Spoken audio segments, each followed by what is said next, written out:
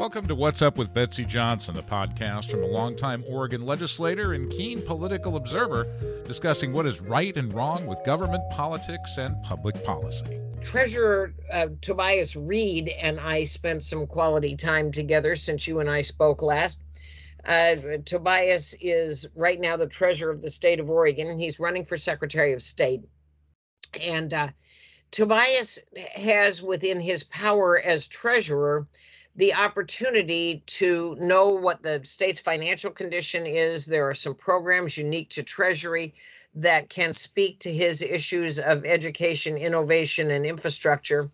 And we had gone out to see a plant that used to make rail cars and industrial marine equipment, barges and big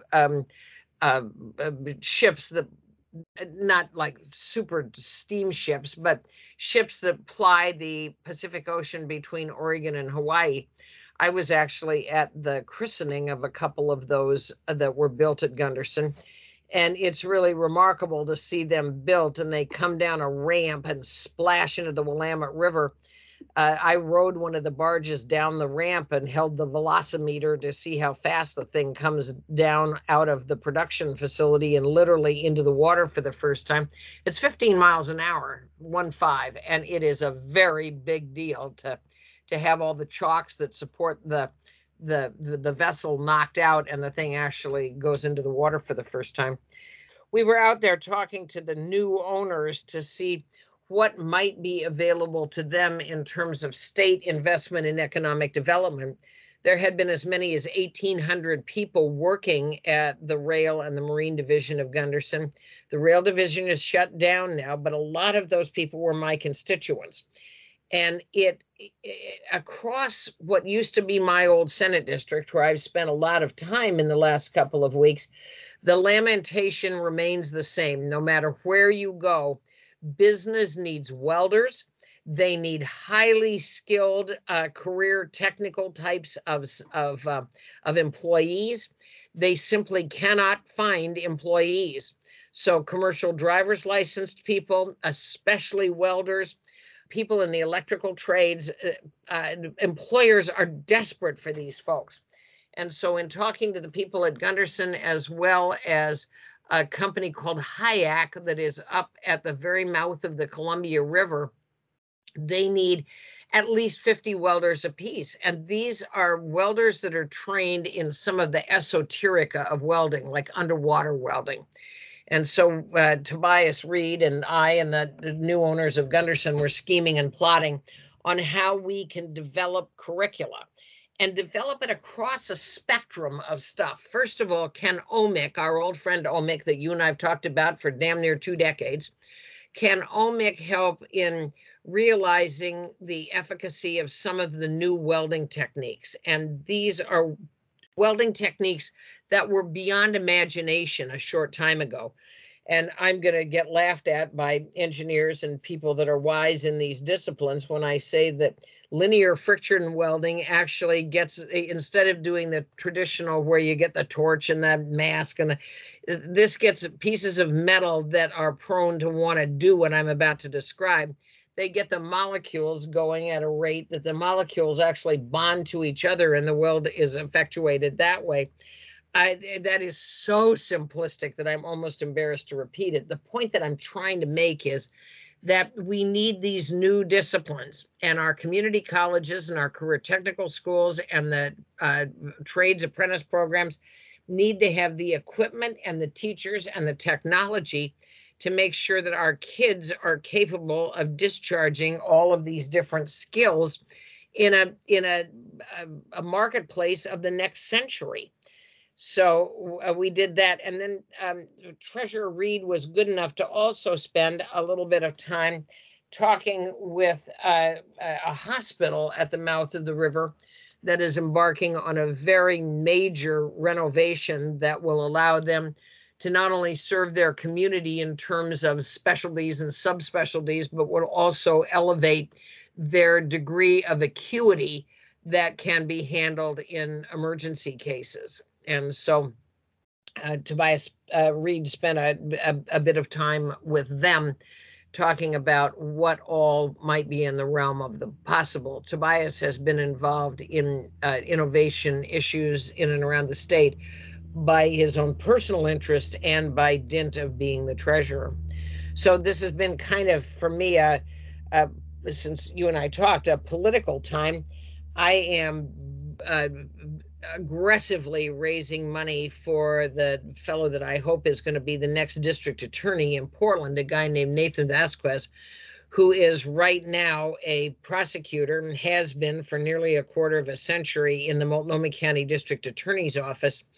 And unlike our current district attorney, who has, maybe done a jaywalking case or two, Nathan just convicted a triple murderer last week. Nathan and I went to the same law school, he much later than I, and as part of his last year interned at the district attorney's office and found a niche that he is very, very good at. Nathan will prosecute and hold accountable some of the people that are the bad actors in downtown Portland, including people that, the murder rate in Portland continues to go up, and it's sort of startling. I was out in a community called Lentz. Lentz has been very hard hit by drugs and crime and prostitution. The list just goes on and on. And a couple of blocks from where I was a week ago, talking with TriMet and the city about how to help Lentz, a mother of 3 was murdered. And so we need a DA who's actually going to do something.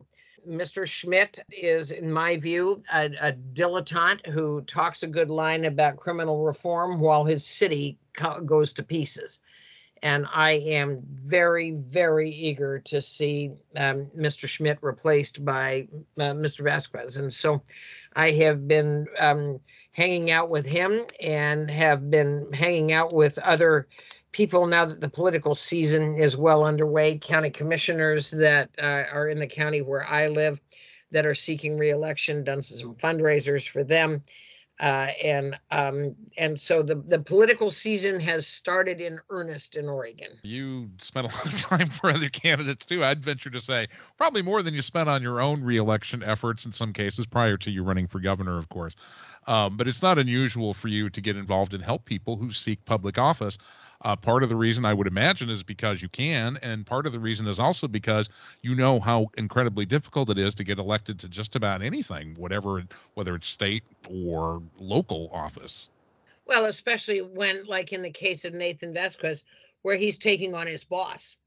That's a little awkward. They're in the same office. The difference is that Nathan is a very skillful prosecutor, and until just recently, and I don't know if he's pulled out or not, but the current DA, Mr. Schmidt, was planning on going to Lisbon, Portugal on the public dime to investigate what Portugal has done about drugs. Well, he doesn't need to go over to Portugal and sip sangria and eat tapas. He needs to go to 3rd and Davis in downtown Portland and look around at how bad the crime situation is, driven by these high-octane drugs.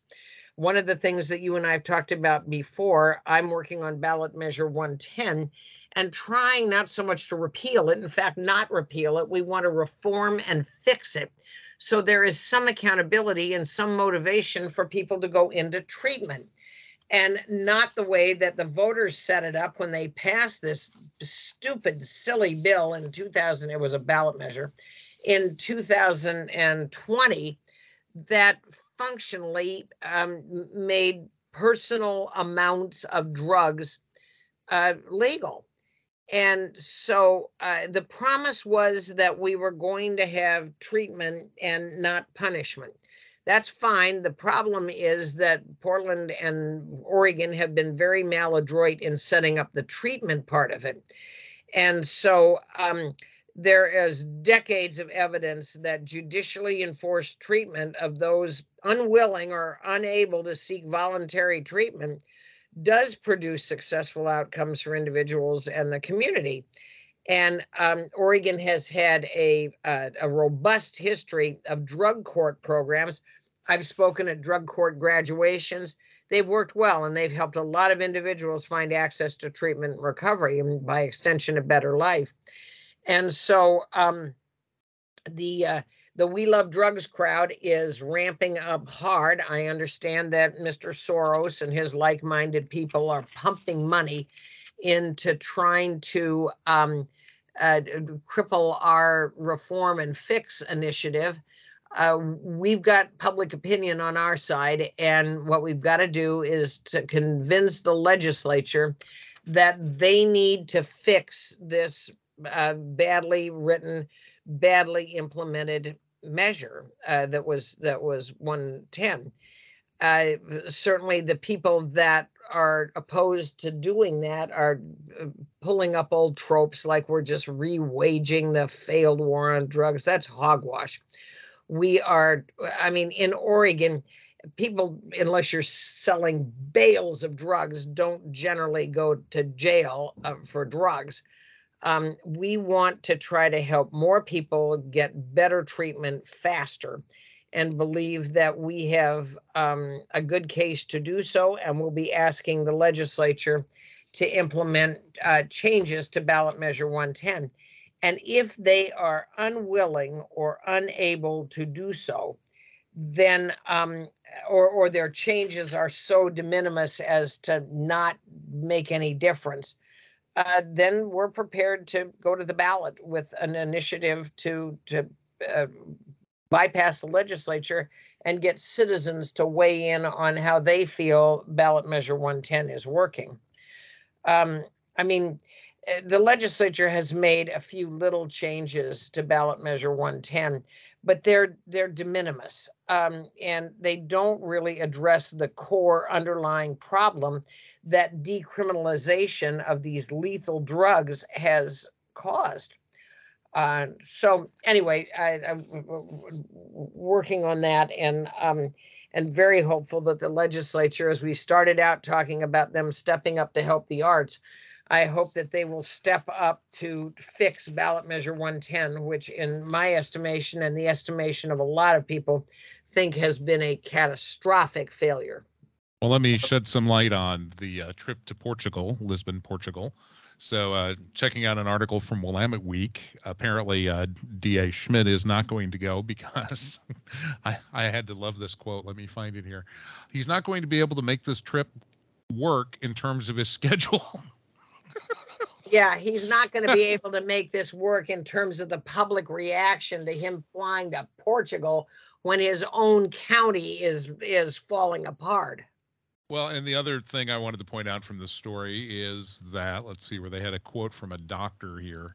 Apparently, a doctor that Willamette Week talked to said there's not a lot of equivalence between Oregon and Portugal, given the differences in their health systems and approaches to coercive treatment. So one begs the question, why waste money on going to this when there doesn't seem to be much in common? But, good question. The other thing is that Schmidt just did an interview in Willamette Week. Thank you for reminding me. And for people that aren't from Oregon, Willamette Week is a very hard-hitting publication that is not mainstream legacy journalism. They are a scrappy, they started out as kind of an underground paper. Willamette Week and I have not agreed on bunches of stuff, but I will credit them with good writing and better reporting. And I've just had the opportunity to listen to in a presentation their young writer, a woman named Sophie Peel, whose reporting led to the departure of our very corrupt Secretary of State, Shemia Fagan.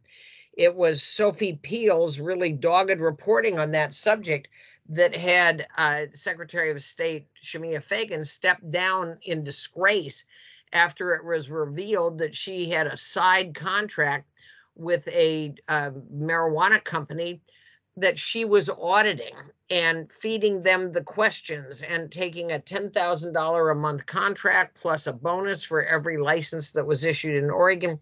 And despite her efforts, as this was uncovered, to save herself, there was no plausible explanation for her doing what she did. And it was Willamette Week that uncovered that. So Schmidt did an interview in Willamette Week and gave himself glowing grades for the wonderful job that he had done. And this whole article did nothing but blame other people. It was the police's fault. It was the state's fault. It was everybody else but him. Not a scintilla of responsibility or acceptance of failure on his part. He's doing a fabulous job. Well, I'd like to send him back to private practice in Uzbekistan. So I'm working very hard to try to make sure we get a new quality DA. Thanks for listening to What's Up with Betsy Johnson. If you have comments or questions about this podcast, please email questions, questions, @betsyjohnson.com.